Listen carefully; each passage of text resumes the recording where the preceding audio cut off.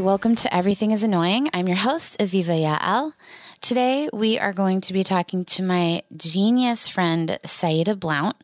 She used to run NPR's live music programming for years. She's now at Sonos in charge of events and special projects. She runs their beautiful music space in New York City, and we're going to talk to her about music and things that drive her crazy.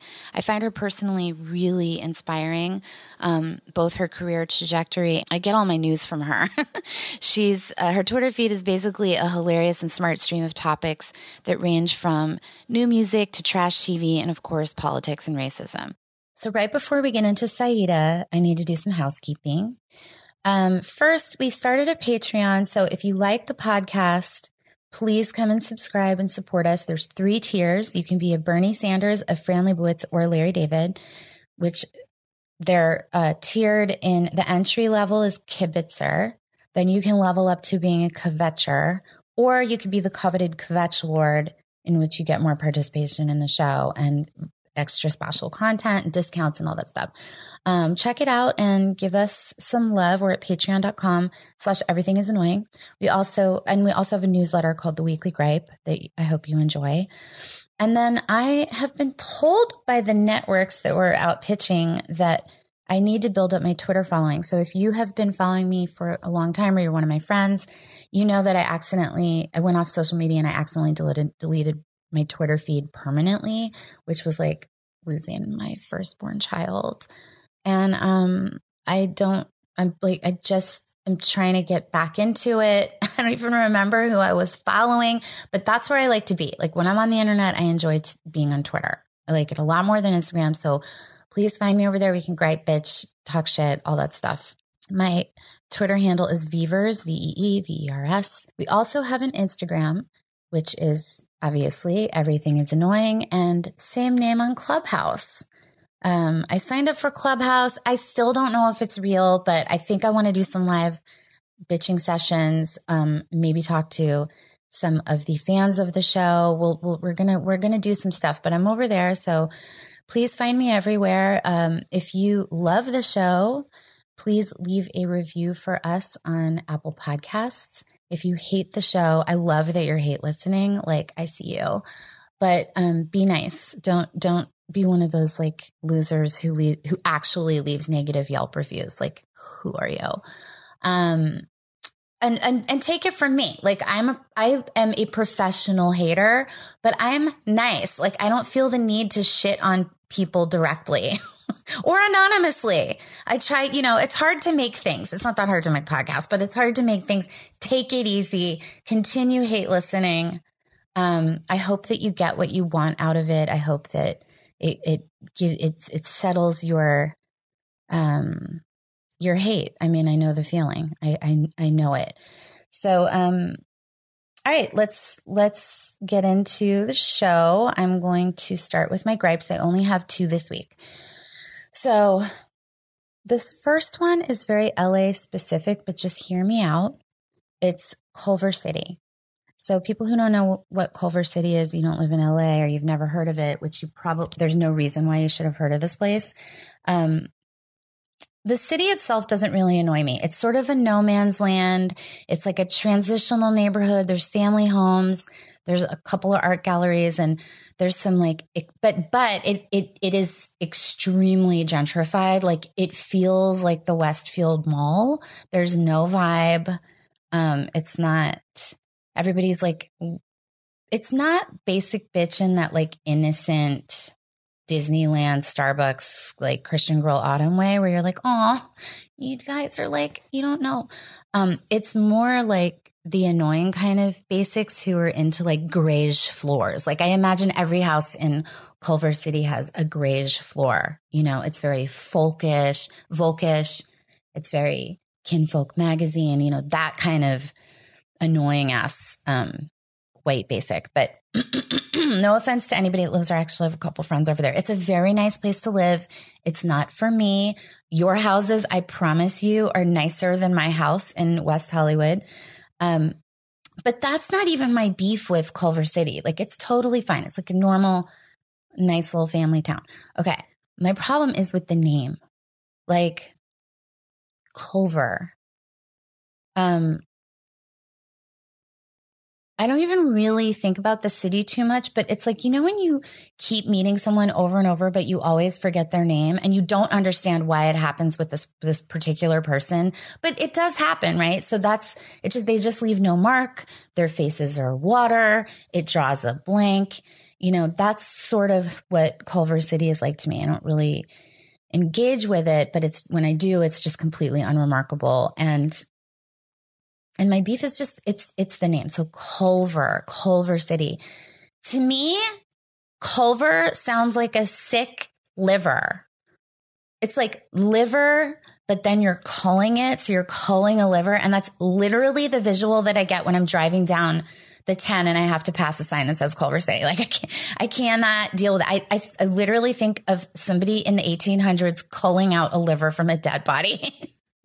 So if I have to suffer, so do you. Okay. I hope everyone in LA hears this, who lives in LA hears this, and I've cursed you all. And there's like a lot of things that I hate about the English language, but culling is definitely one of them, that word. And then liver, who came up with this word? It's disgusting. Like, it's disgusting. And I'm a Jew. Like, we eat chicken liver. That's like part of our main cuisine. But I am telling you, it's so gross. And it was named after this man named Harry Culver from Nebraska. So I kind of feel like, this is an early example of like people being too afraid to like speak up to like a rich white man. Like, no one could have said this isn't a good name for a new city. Culver City. It's not even a city, by the way. It's like a suburb. It's like a subdivision, actually. I think. But I mean, if they had called it like Harry City, at least it would have been more fun and like jazzy. Culver, no. Stop being quiet, you guys. We got to stick up for ourselves. We have to. All right, so that's not really a cool hill to die on, I guess. Okay, but then my second gripe is statues. Like, we don't need any more statues. So they just recently unveiled the Greta Thunberg statue. Please Google it. Like, if you're driving in your car, pull over and Google the image search of it. She looks 90 years old. She looks like she's been through 2 world wars. I don't know how it's honoring her. It's the most uninspiring thing. It's like worse than that Melania structure in Slovenia that looks like, a wooden Lego of her. I mean, it's terrible. It's horrible. And just in general, like, I don't get statues. I understand that they're hard to make. I understand that they're like some part of this Anglo-Saxon tradition that Marjorie Taylor Greene and all these fucking idiots, Paul Gosar and all these disgusting losers that look like Cabbage Patch Kids that work in our Congress are fighting for. But I don't care. Like, end statues. Have you ever walked up to a statue and just been like, wow, I have to stand here and stare at this. I can't move. I'm frozen. I'm overcome with emotion. Or even like, wow, I feel something, anything at all. I mean, no, because it's a dead, lifeless carving from like an element. I mean, it's completely uninspirational. They're also extremely expensive to make and put in. Like, our tax dollars are going into these public structures. Like, we have so many things and so many options, so many beautiful ways to honor people. We don't need a statue. You want to see a beautiful statue? Go to a museum that has robbed any number of countries from Greece to Egypt and go look at something beautiful. You don't need a public statue in a square. No one's ever. I'm from New Orleans, the French Quarter. We had Andrew Jackson. I never looked up at that thing once in my life and was like, wow, this is beautiful. I think I'm going to read about the Civil War and how we overcame the Confederacy. Anyhow, that's it. I have trite complaints this week. So we're about to welcome Saida to the podcast, but I just want to make a quick note that the sound on this one is a little bit messed up. It's kind of echoey. It's kind of tinny. Please bear with me. We had technical difficulties that were solely my fault, but I have since upgraded my equipment and it will not happen in future episodes. And hopefully when everything completely reopens, I can get back into the New York Sonos studios where I originally recorded, as well as the Anchor/Spotify studios that they so graciously lent me for the podcast.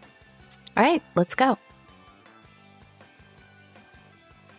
I'm so excited to talk to you because you are one of the funniest people that I know. And also you're just like an absolute music guru. So, I just want to kind of introduce you to everyone by letting you tell the people what you do. My name is Saida. I'm originally born in the Midwest, but now live in New Yorker. And I am a music content marketing and curation person for Sonos. But you have like a really cool, pivotal job there that's different from the one that you got when you started promoted. Yeah, it's really interesting. It's like, I started mostly doing general marketing and events and activations and kind of just thinking about the brand in different ways. And now I'm working expressly on our newest platform,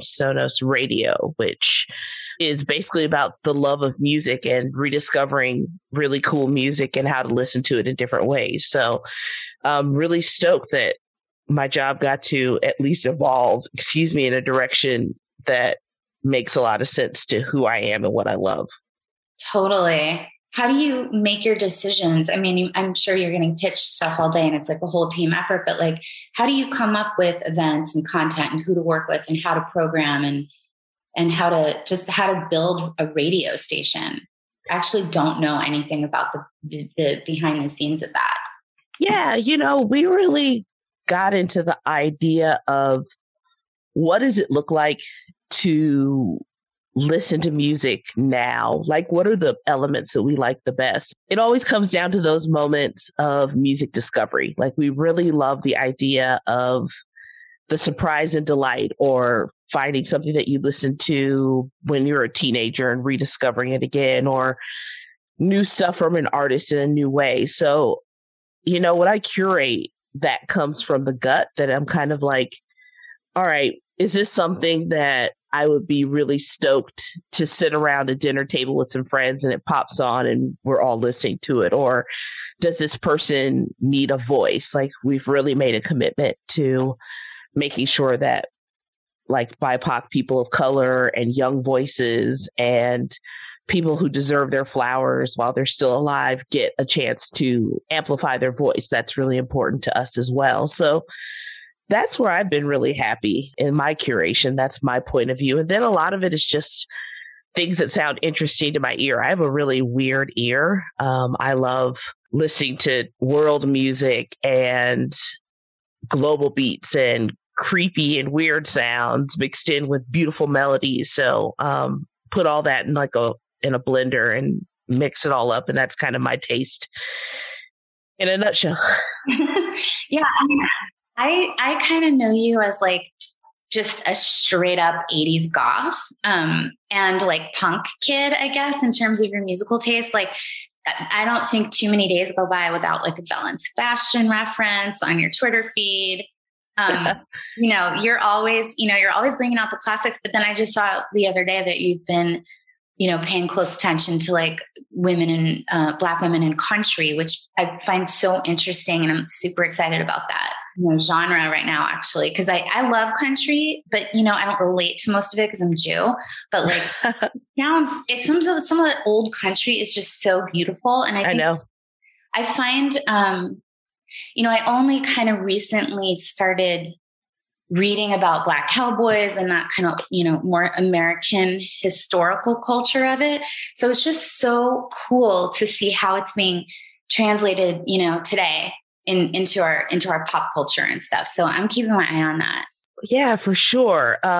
It's interesting. It's, I grew up in the Midwest, like I mentioned, and my dad loved country music. And, you know, as a kid, you're like, oh my God, that's so corny. And like my dad would totally like show up in like big cowboy hats, and like he had like belt buckles that were like the size of steering wheels. And you find that just all so embarrassing when you're a kid. And I was like, I don't want to listen to this twangy stuff. And especially like you mentioned, yeah, I definitely was like a 80s MTV kid and totally paid attention to like what was always new and what was cool. But you kind of turn back to that and you realize that it's just really beautiful storytelling in a lot of that old country.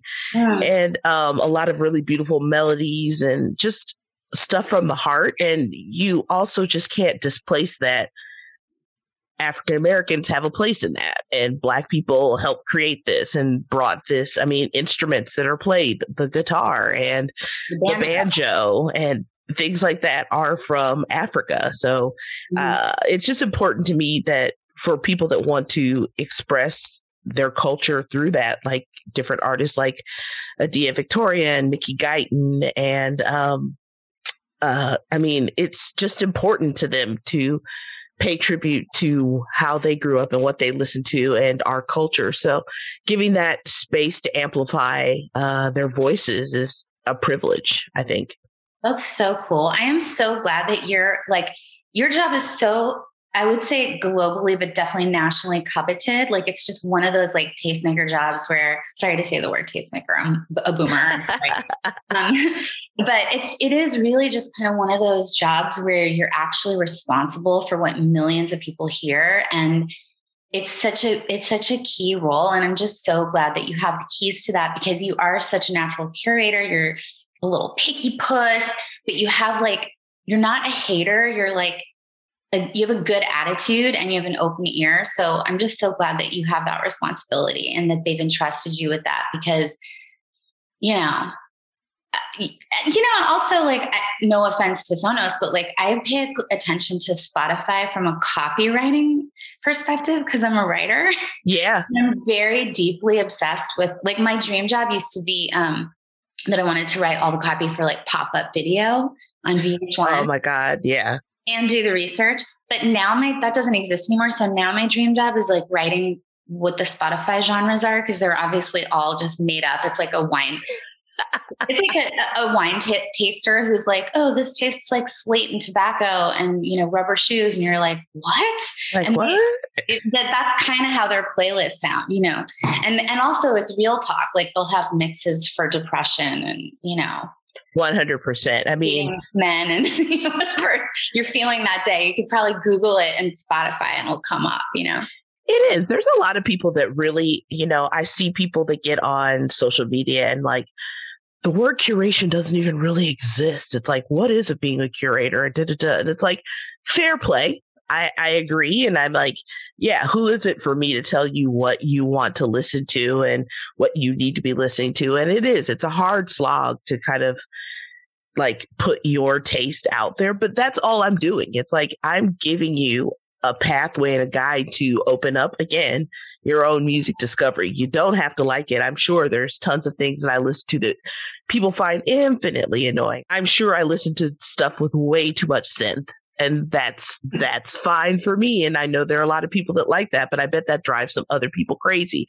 I also love a sappy song. Like, I literally have a folder on my Spotify that's like all songs that just make me cry. And it's like, you can turn it on and I'm just bawling. Like there's tons of songs like that. And I'm sure that is weird and nutso to people. Did that get turned up in 2020 or? I mean, obviously, yeah. Of those days. It's the longest playlist I've ever made in my life. Do you live in any sort of frozen terror when you have to put together a curation? I do, not so much for work, but even in my off time, like I'm part of this women's playlist club that's a competition every month. Oh my God. And it's themed every month. And so I'm like terrified to like turn it in because I'm kind of like, one, it's like it has like parameters, like you can only do like 12 songs, and here's the theme, and you can't reuse any song that anybody else has used. So it's like a ton of stress on top of doing this. And I'm like, and my heart rate's going up listening to this. Yeah. And it's like, oh God, this is outside of work. And I like do this for work. So I'm adding a layer of stress on top of it. And you're like, as you're putting it together and as you're pressing send, you're like, don't look at me, I'm a monster. I know. It's just too much because it's just like, the last one was dance. It was like your favorite dance tracks. And like, dance means a lot to different people, and it can mean different things to different people. To me, I totally just went across the songs that made me feel happy on a dance floor, or like always made me like happy as a kid. Like I put in Voulez-Vous by ABBA, which is the first song I remember ever dancing to with my mom. So and that just makes me happy. That's a classic. That's a killer classic, as I believe we refer to it in the business. Yeah, but some people, again, hate ABBA, which I don't understand that to any reason. But oh my God, don't let me meet them. I know. But yeah, there's always an aspect of terror of exposing yourself and showing a little bit of the nuggets inside of you, but you just kind of get over it. And if people don't like it, it's like, hey, at least they heard some new music. They can decide if they like it. They can press A or B. So, and do you get like, what's your feedback like? What's the feedback so far? Because it's a fairly new program, right? I mean, it's a year old. Yeah, we've been extraordinarily lucky. I mean, Sonos Radio has been around since April of last year. We launched during the pandemic, which is wild. I don't know how we got it going. We've been really, really, really lucky. And we've gotten such great feedback from people. I think that the thing that people are noticing is that, one, the artists that we've aligned ourselves with really believe in our vision about music discovery and being their true authentic selves and not really having to program to kind of tick any buttons. They're able to play whatever music they like. When you can say that about somebody like FKA Twigs and Dolly Parton and Thom Yorke and like Third Man Records, that they're just kind of bringing what they want to listen to as music fans, that's huge. And then from the stuff that I work on day to day, making stations and playlists and pop-up channels and things like that, I've been lucky that people just kind of trust my taste, and I've gotten good feedback. I'm not trying to like shock anybody. I'm not trying to like remake the wheel, but I think that people hear the human curation there, and that, there's songs that you can discover that are new, and it's not all the same. And for us, it is a priority to kind of like surprise and delight people. So I think we've had a really nice reception, and we're hoping it continues. Mazel tov to you guys for launching, a positive vertical in the midst of a global pandemic, but particularly during the time where everyone was like, don't touch anything, seal the vents, like we're all going to die. I mean, that first 2 months were pretty harrowing just on a basic psychological level. So survival level. So that's really great. Thank you. Yeah. I mean, we unfortunately hit a sweet spot that people needed at that time. And I think that, radio and Sonos's kind of modus operandi kind of plugged into that need that people had to just kind of be at home and be at home safely. So yeah, that's one thing in a weird sort of way I feel really proud of, that we're able to create content that helped people during this.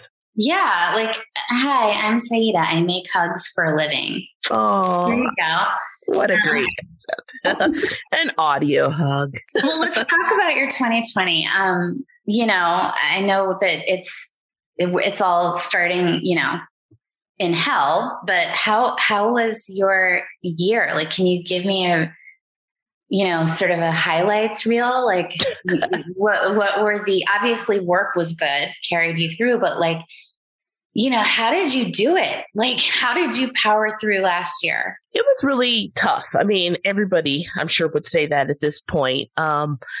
it was hard because unlike a lot of people, unlike a lot of my friends, I was alone during a lot of this, and like 99% of it. I'm single and I don't have kids, and I live in a New York City apartment. I mean, lucky, I'm blessed that I have a roomy apartment and I'm in a safe neighborhood, but it's like, I was by myself, and like being a person that also I have some health issues. It's like, I have really bad respiratory and allergy issues. And so that COVID was exactly hitting on that was terrifying. It was really hard. And then just getting to the solitary nature of it all, the loneliness is real. And, I think a lot of us are going to be dealing with the mental health fallout for that for a lot of years. Agree.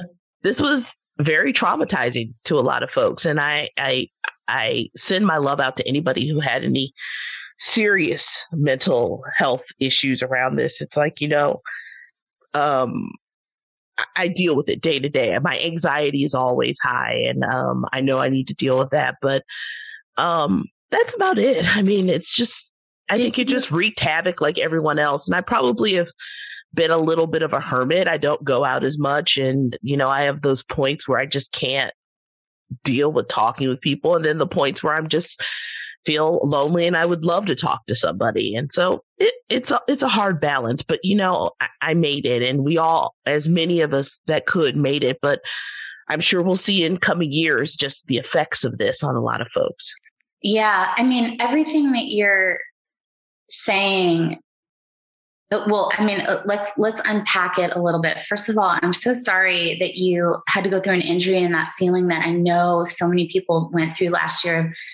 They got either really sick or something was wrong and they were too scared to go to the hospital. I know a lot of people that felt that way, and people were self-healing at home, and that's not okay. But I guess, hospitals, I have a friend who had a baby without her husband. Like you couldn't go into the hospital. Really, it was dangerous. They weren't even, my dad had a heart attack when like they had just put up a COVID ward like 2 days before. And he was like, it's airborne. I'm going to die here, and we couldn't visit him. It was horrible. Like there were so many traumas that happened last year. And like, just to speak to what you're saying about how we're all going to be feeling this for many years. I feel like I'm just now starting to feel like me and my friends are just now starting to feel like the PTSD, which is the post, it's different when you're in it. Like when you're in it, you're like, I feel like this is really bad. And I described it as like a slow rolling devastation where nothing happens. Yeah. Everything's happening outside, but everything's happening inside your heart and your mind, and you're trapped in your four walls with whoever you're with. And, for like, you just happen to be in the lot of people that, first of all, in New York, that's full apartment living. And, and it's extreme proximity. If you go anywhere in the United States, there's only a few places that are as compacted as New York. So it's very unique.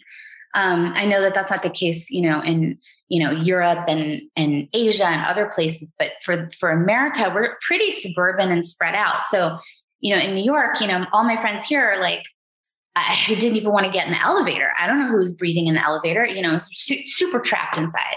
And then, on top of that, to go through it alone is a completely different experience than being with even your child or a partner who you can't stand, or a partner that you love, or maybe, if you're blessed, a family, or, everybody was going all over the place. I have friends that were shacking up with friends. I have couples that had just started dating that moved in together. I had lots of, and then I have there's some major divorces this year too. I mean, that's just real.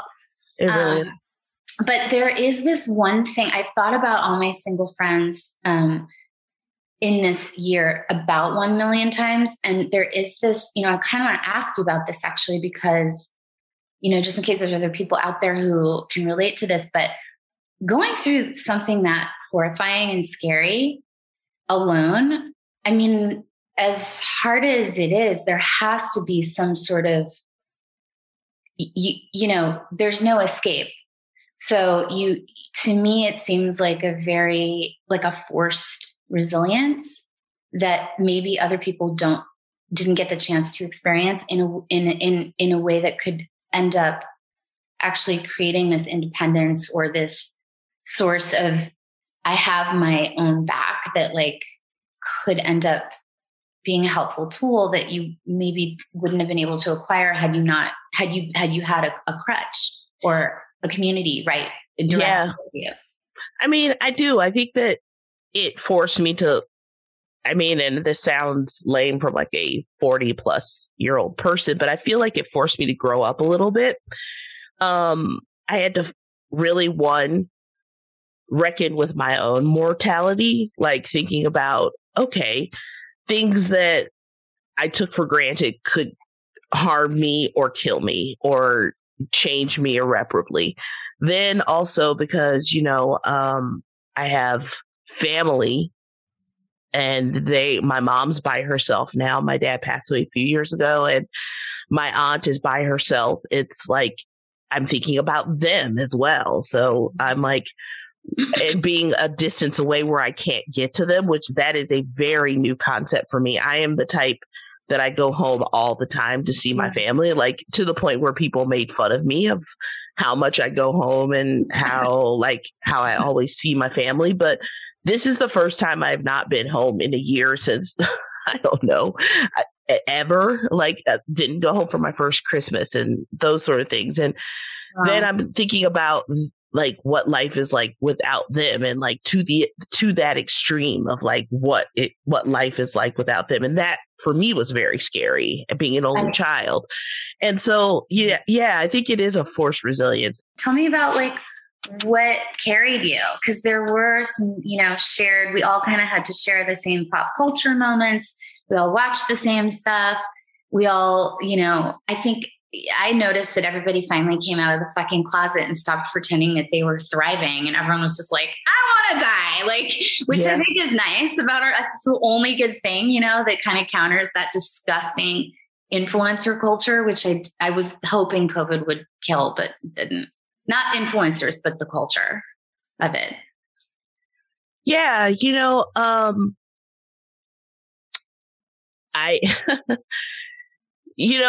It's trite to say, but, I watched a lot of TV, and I think that, watching kind of really good writing and great stuff really helped. I mean, just taking my mind off of, because I worked continuously through it. It's like, I think I only took 1 week off almost of that time. I mean, I'm pretty much a workaholic, and this is something that I'm working on in 2021 about trying to do vacations and things for myself. But I only took obviously my weekends and then a week off. And so I worked continuously. So being able to filter out the noise helped.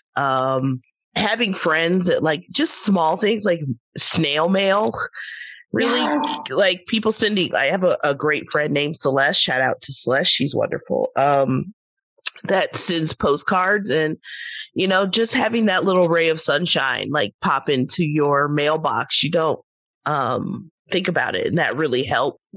That is such a good one. Snail mail cheered me up so much this year. I did make an effort. I did send some snail mail, including some baby feet. Nice. Yes, you did. I enjoyed my baby feet. Still working with it right now. I am so invested in your baby foot journey. Tell the people what baby foot is.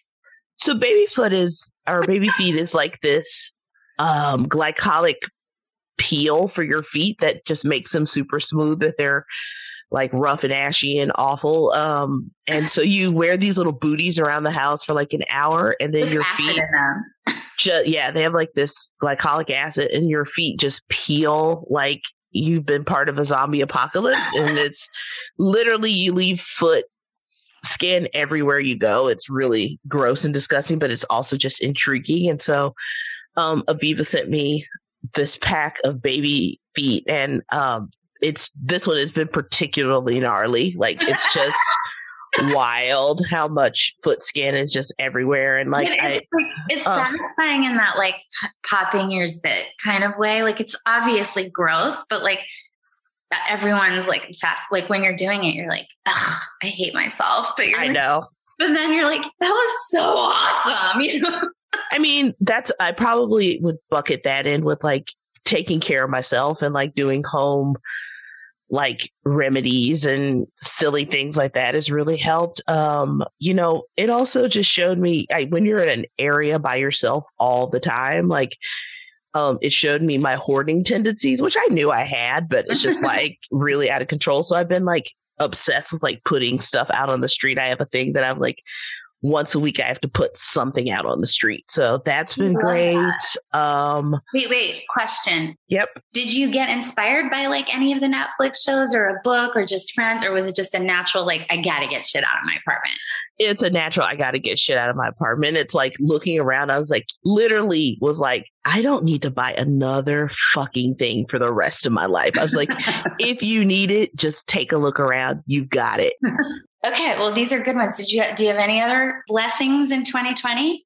People stepped up. Like I had a lot of friends that really stepped up in different ways. And you start realizing that those are the people that you meet across your journey, that you really kind of bring them into your side. There are a lot of people that help you across your way. And it's like, it's okay that they may drift off or that you may not be as close to them anymore. But I really have to say that a lot of people stepped up for me and that it really reminded me why that person was in my life. So I was extraordinarily thankful for that. That is a real blessing. That is a real blessing. Are you vaccinated? I am fully vaxxed, yeah. But I'm like, okay, 2 weeks and 4 days, so yeah. Oh, hey. I mean, the fact that, you know, I'm vaccinated too. By the way, got the Johnson & Johnson vaccine, and I got it at, you know, everybody has these really like touching vaccine stories where they're like, I hugged the nurse or I was crying and it meant so much and I can't wait to see my parents. I got like one of those last minute cancellation things where they're like, if you can get down here, so I went to the NYPD Community Center on like Atlantic, way down in Brooklyn, maybe closer to Jamaica even. And, oh, wow. Yeah. And I was like, oh my God, the cops are going to, like, my mortal enemy, the people I'm trying to defund are about to like save my life. I know. So it's like, well. And of course, everybody there was like so nice, you know, they're just public servants. They're not all, you know. I know. I went in there being like, fuck you guys. And then I left being like, like a stupid idiot. But anyways, the guy who did give me my shot was like a young Irish, you know, he was in his 20s. He was like, had the full like Staten Island accent. And he was like, he's like trying to joke with me. And he was being so nice. This is why it's so fucked up. He was like, yeah, you know, this is the only time that we can injure the public and nobody complains. You can't complain. And he was like, ha ha ha. And I was like, I can't explain to you how, like, I was about to lose my Jewish fucking mind and be like, do you know how fucked up that is? I know. Like, and it was like right before the Derek Chauvin trial. I was just like, can you not make that joke? Can you? And then, you know, he's like, oh, all I want to do is like drink with my friends in a bar. And I'm like, okay, well, that was a horrible New York accent. But yeah, he's like, I just want to drink with my friends in the bar and like be shoulder to shoulder. And I was like, yeah, I just want to get into street fights with men and like punch them, you know? And so he kind of laughed at that, but that was my little protest. I was all like, bust her out, because I was also very emotional that I was getting the vaccine. I know. But from this kid. From a kid, literally. I know. Yeah, I had nothing but young Air Force kids, and they were all so nice. I was just like, aww. But yeah, they're totally into it. They're just like, I think for them, it was like, I mean, they're getting out of probably having to do any other active duty or whatever, but just like getting to stab people with a needle all day. Sure. But also, I'm sure that like they see people just being emotional and happy and thanking them all day. Like, it does feel good to be. It was a good process. Like, everybody was happy, you know. It was good. It was it was still nice, but it just wasn't touching. It was really. Yeah. All right, it's time for the speed round. Let's go. It's Time for the speed round. Let's get into it. Are you ready?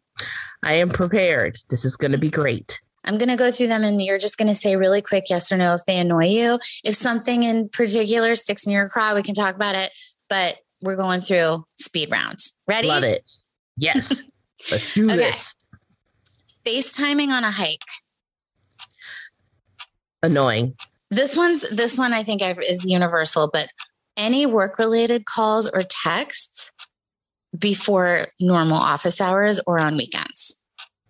Yeah, that's understandable, but annoying nonetheless. Plastic cutlery that can't hold up to the food that it's provided for. So annoying, especially the knives. It's like, I need you to cut this chicken breast, and you're really not cooperating right now. Yeah, that's throwable. Picnics are rough. Okay, people who use French words to show off, but they actually don't really speak French. I'm going to give them a pass because even though I studied French and actually had a minor in it, my French is pretty not great, and I will toss in the French word too, and I have no shame about it. When do you use it?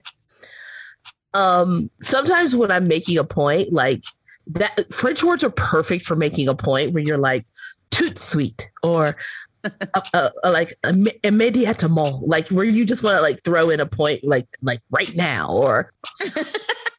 I had a boyfriend a few years ago, and we went to a wedding in France, and the bride was French, and I studied French in high school. But anyways, I told him I could speak French because in my head I can. I've been to France a million times. I used to go with my family. Whatever. So we get there, and of course, I'm one of those dodos that knows like 3 words. I'm like, "A tout à l'heure, je m'appelle Aviva," and like he was like, "You dumb bitch!" Like he was so embarrassed. Like I kept trying to order in French with a French accent at restaurants, and he would just be. Everyone there speaks English. He would just be like, "Yeah, we'll have the hamburger." Like, sorry. I'm sure. I am positive that guy went on to tell like whoever his next girlfriend was that I was the worst. That I pretended I spoke French. I tried. I really tried to flex. If you could speak any other language, you got to flex it. Okay, sorry, this isn't a speed round because we're talking about every single point. But the next one is people who overshare and say, "Sorry, I don't have a filter." Annoying. Like you're just gonna say whatever you want and then just be like, "Sorry, I don't have a filter." That's fully annoying. Like don't excuse your overshare. Sometimes you say stuff and it's as you're saying it, you're like, "Oh my God, what am I doing? Like I'm losing." But "sorry, I don't have a filter" makes you suck. Suck. 100%. Okay, people who say that sarcasm is their sense of humor. Annoying. Oh my God, I've never heard that. Thank God. Oh my God, I have. Like I also see it on Twitter a lot where it's like try having, it's called sarcasm. Look it up. Those type of people. Oh, that's the worst. Yeah, that's the Twitter people that just didn't write their like little tweet correctly, or just like, all right, just be clear about what you're saying. You don't need to excuse your bad tweeting for sarcasm. Is sarcasm funny? Is it funny? No. It's supposed to be dry. I feel like it was funny in the 90s. Bitter. It was like very edgy in the 90s to just be deadpan. Yeah. Or sarcastic. But like, I don't find myself chuckling when I hear sarcasm too often. Okay, well, I think that's the end of our speed round. I like that. That was fun. It wasn't that speedy, but I thought it was pretty good. Okay. And now it's really time for my favorite part of the show. Great Jewish women. Great Jewish women. They're really great. Yeah. Do you have a great Jewish woman that you have in mind, Saida, that you want to share with us? I do. I am a big fan of the one and only Barbra Streisand. Yes, nobody's done Babs yet. Do go Babs on. is kind of amazing. There's just so many tiers of greatness to her. And also, I mean, she's just kind of the full on package for me. It's like, one, obviously, let's get past the stuff we already know. Voice of Silk, voice of a generation, nails of a generation, nose of a generation, profile of a generation, hair of a generation. I mean, she's fantastic. I mean, every element of her that's feminine is iconic, and like you can recognize it in a line art drawing of her in any way. She's an icon of a generation. I mean, those things alone are great. It's, you know, I love that she has been relentlessly herself for, I mean, how many decades? I'm going to give her, I don't want to age her too much and have her like send like a salty email if I overage her, but I'm going to give her she listens. I'm telling you, I'm going to give her 5 decades. I'll be like 5 decades of Babs just being kind of on top of everything. It's like she conquered movies, music, culture, politics. She's just involved in everything. But there's some things about her that I just find really amazing. Number one, she has a shopping mall in her house. Wait, I've heard about this. She doesn't want to leave. She's not shopping outside. I mean, granted, could she shop outside? She would be swamped by women. Like, knowing the boutique she's probably going to. I mean, she's going to the upscale. She's going to the good places. Those ladies have no shame about swamping. She would be swamped. I love that literally those designers that she works with and that she loves send the stuff to her house, and they stock it in her mall at her house like it's a regular boutique, and she shops. Like, personally shops. God. That to me is so next level diva that I can't even. I mean, so COVID for her was no thing, because she was just doing what she always does inside, living the outside life inside her palace. I think there's a famous Oprah episode where like she takes Oprah to her house. I don't think she had the mall built then, but she had everything else. She has a working farm, like a movie theater. Like, her house was just on another level. I mean, I love that she has built herself, like a girl from Brooklyn built her own like iconic living legend sort of house for herself. Good on you. What a queen. And she was married to Elliot Gould, which is a whole nother, I'm getting to the men. The men is the next level. I mean, okay. Keep going. Wait, okay. Yeah. Keep going. Her relationship with James Brolin is mysterious, and I love that it's just something that is obviously, she lets just enough out. She lets little nuggets out of like their relationship that you can tell it's like fun and cheeky, and he totally digs her, she totally digs him, but he understands that she wears the pants in the relationship. That is fantastic to me. 100%. This is Barbara's party, and you're coming along for the ride. It also, I mean, it seems like the rest of his kids get it too. So it's like, it's kind of wild. He's a goy. Mm-hmm. He's a goy. I mean, how do you go from Elliot Gould too, who's like also the most Jewish? He was so hot when he was young. Like, I mean, get it, Babs. He was so sexy. Yeah, whenever Twitter does it's like annual, like, do you remember how hot Elliot Gould was? It's kind of like, wow.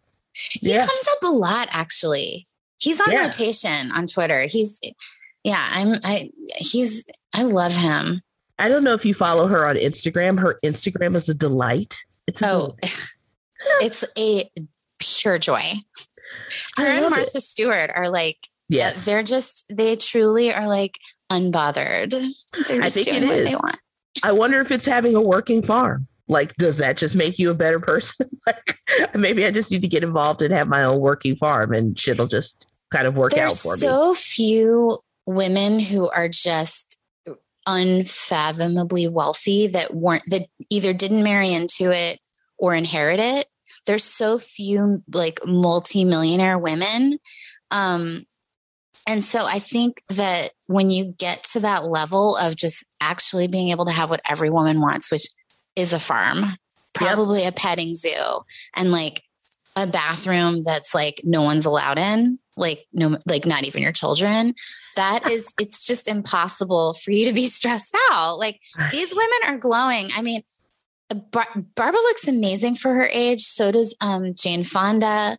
So does Martha Stewart. And it's because they're righteous dudes. Like they're good people and they don't have any, I mean, Dolly Parton, these are happy, wealthy women that carved their shit out and made their dreams come true. Oprah's the same. Oprah's not stressed. I love that. That is true. Yeah, very much so. All those ladies, very unbothered, like living their best lives. Give back so much. I mean, I'm not saying that Martha Stewart is like the greatest philanthropist. I think she's like not, but they don't, you know, these are positive role models. I love that. And I mean, and then, like I wanted to bring up her Instagram, that if you don't follow Babs on Instagram, please do it immediately. It is a delight. I mean, she just like tosses off, like, it's kind of very Martha Stewart that she's like, hanging out with my custom popcorn maker. Just wanted to say hi. Like just cute little things like that. You're kind of like, oh yeah, let me remind you real quick. I'm Barbara Streisand, but I still am kind of like, I'm still giving you a little wink and nod. I'm still that girl from Brooklyn, and have a good day. I love her. The discovery that she and Tiffany Haddish are like best friends, or like really, really good friends. My favorite thing ever. Yeah. Apparently like she and Babs like chatted up and like hang out. Like they both posted it on their socials. I was like, that makes me happy.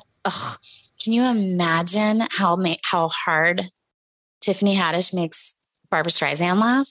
She had a proper full-on Hollywood bat mitzvah. Wow. I did not know that. Good for her. So I wonder if Babs helped her out. That would be amazing. But like, how do you think they got together? Because they don't like, what do they have in common aside from Judaism? I don't know. You never know if like, I mean, funny ladies. Maybe Babs is secretly funny and we just don't know. That's what I'm saying. Yeah, she doesn't strike me as funny at all. She's just pure glamour. So I love this. I want to hear. I want to like hear what they talk about. Oh man. But apparently, I mean, I just did a little Google and they have dinner all the time. Babs got her a bat mitzvah gift. Like, I mean, it's amazing. They're broing down. Oh my God. I'm obsessed with this. What a couple of cuties. I love it. I'm gonna lean heavy into that. Maybe Barbara has a secret sense of humor we don't know about. 100%. Because Tiffany Haddish isn't going to hang out with like boring people. Yeah. You know, I mean, she might soak up like a boring icon and Malcolm Gladwell, or, you know, somebody who's a little, she might soak that up over one dinner, but like, or a dinner party or a party, but she's not going to go to someone's house who's like a complete snooze fest, you know? Absolutely. Her mind is too quick. By the way, did you see her in, oh my God, Bad Trip on Netflix? I have not watched it yet. Oh my God. Eric Andre's new movie. It's basically it's like Jackass, which we haven't seen a Jackass movie or any content in so long. So it's like the perfect time to bring that kind of thing back. But it's Eric Andre, who's a psychopath, you know, he's totally out of his fucking mind. It is so dumb and so funny. Like it's better than Jackass, but he's crazy. I'm going to watch it this weekend. She's actually bonkers in this movie. Like the best part is the credits. Just watch the whole movie and then wait for the credits. You will die. So funny. Cool. Well, this was so fun. Thank you so much, Sai. You're the best Great Jewish Woman ever segment so far, I think, in my humble opinion. I mean, she comes in a hot number 2 to you, obviously, as if we're going to talk about broads that I can get down with. So, I mean, well, I hope Babs is shining. She's a unicorn. She just shines light on us all. I would love to see her in a Vegas residency and just go get on my little, like, Boca tracksuit with my girls and get some, go out there. I hate Las Vegas, but I love a Las Vegas residency. Like, I will go there for a residency. Well, start saving your coins. I will say, confidentially, I know somebody that went to see Babs at Barclays Center, and she had really good seats. And she showed me the ticket stub, and the amount for the seat, for a floor seat, literally leveled me. I was like, understanding. Can you reveal how much it was? I think it was around like a $1,400 or $1,500 seat. No. Yeah. What? Yeah. I mean, that's just raking it in. I mean, no, listen, I take all my money, like her, Beyonce, all the people that truly give us so much. Like, I want them to rake it in, as you say, like, yes, but I just don't want to pay that much. But I also want to sit front row. So, like, what are we going to do about this? Like, this is classism. This is not fair. If we figure it out for Vegas, we'll have to get on a craps table, win the money, and then we'll immediately, it's going to be a scene from any sorts of Hollywood dude movie. You win a ton of money, you go to a show. It's gonna be like Ocean's 11, except just to get into, like, the heist is like getting front row at Babs residency. Love it. Oh my God. Well, thank you so much. This was so fun. Can you also tell everybody what your social media is? Well, I am Saibella, SAIBELLA NYC on Twitter, and then on Instagram, I'm Saida B, SAIDAHB. And that's where you can catch me when I log on to the internet. But listen, when we are back to socializing, we have to get together. I know. I'm excited. It's me and you. Drinks. Me and you and a bunch of delicious food. Like, I want to get, like, I want to see my friends at, like, fancy restaurants, because I saved $1 million last year from not going to eat. Same. So I'm ready to treat myself, like, whenever I want to. Let's make it happen. And I love that you're here on the East Coast a little bit more. So, and you know what? Maybe when the planes get a little debugged, I'll come and see you on the West Coast. Yeah. But I will say, don't move to LA. I used to beg you to move out there. I take it all back. Don't move there. Or don't move there. Worst culture ever. But anyways, okay. Well, I love you. Thank you so much. This was so fun. This is great. I love you too. And I'll see you soon in person. Thanks. Okay. So I like to end each show now with something that I like. So this week, I want to give some love to Topo Chico. Now, I don't know if Topo Chico is available in all regions. I don't even know if it's available in other countries. But if you don't know what Topo Chico is, it is a violent, like, the only way to describe it is that it's a violent mineral water, sparkling water. But I've been super into, like, abusive foods and beverages lately. I drink kombucha, and I don't drink ones with, like, a bunch of sugar in them. Like, I drink the punishing kombucha.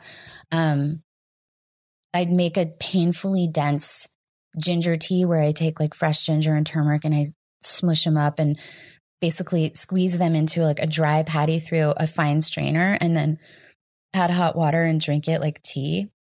And, it's not pleasant.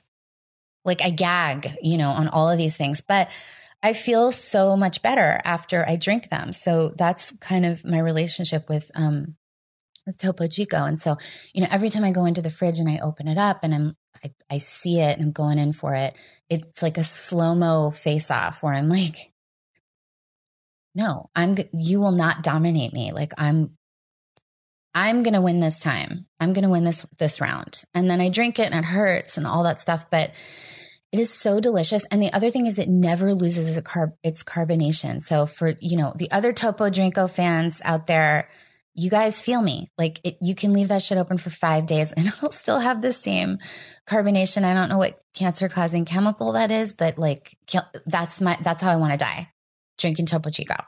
But yeah, I mean, and if you've never tried it before, go test it out. See what it's like. They need to replace Perrier. with Topo Chico in restaurants. Like, don't give me that dumb, weak sparkling water. It's all about the challenge. It kind of feels like in the movies where, in those old movies where like a woman is hysterical and she's yelling or having a meltdown at some man, and then he slaps her straight, and then they kiss at the end, and it's like, you're like, oh my God. So that is exactly the same feeling as what it's like drinking Topo Chico. So shout out to whoever makes it. You're doing a great job, sweetie. Anyhow, thank you, Saida, for doing the podcast. She was a great guest. And thank you to all of you for listening. Don't forget to sign up at our Patreon at patreon.com. Everything is annoying. And follow me on Twitter at Vevers, and find us on Instagram and do all that stuff, because the truth is I need to build a following so that I can someday make this podcast bigger and reach more people. And it's hard to do. And I hate doing it. And I kind of hate being online, except for Twitter. I love Twitter. So, yeah, and I'll see you guys over there. All right, we'll see you next week.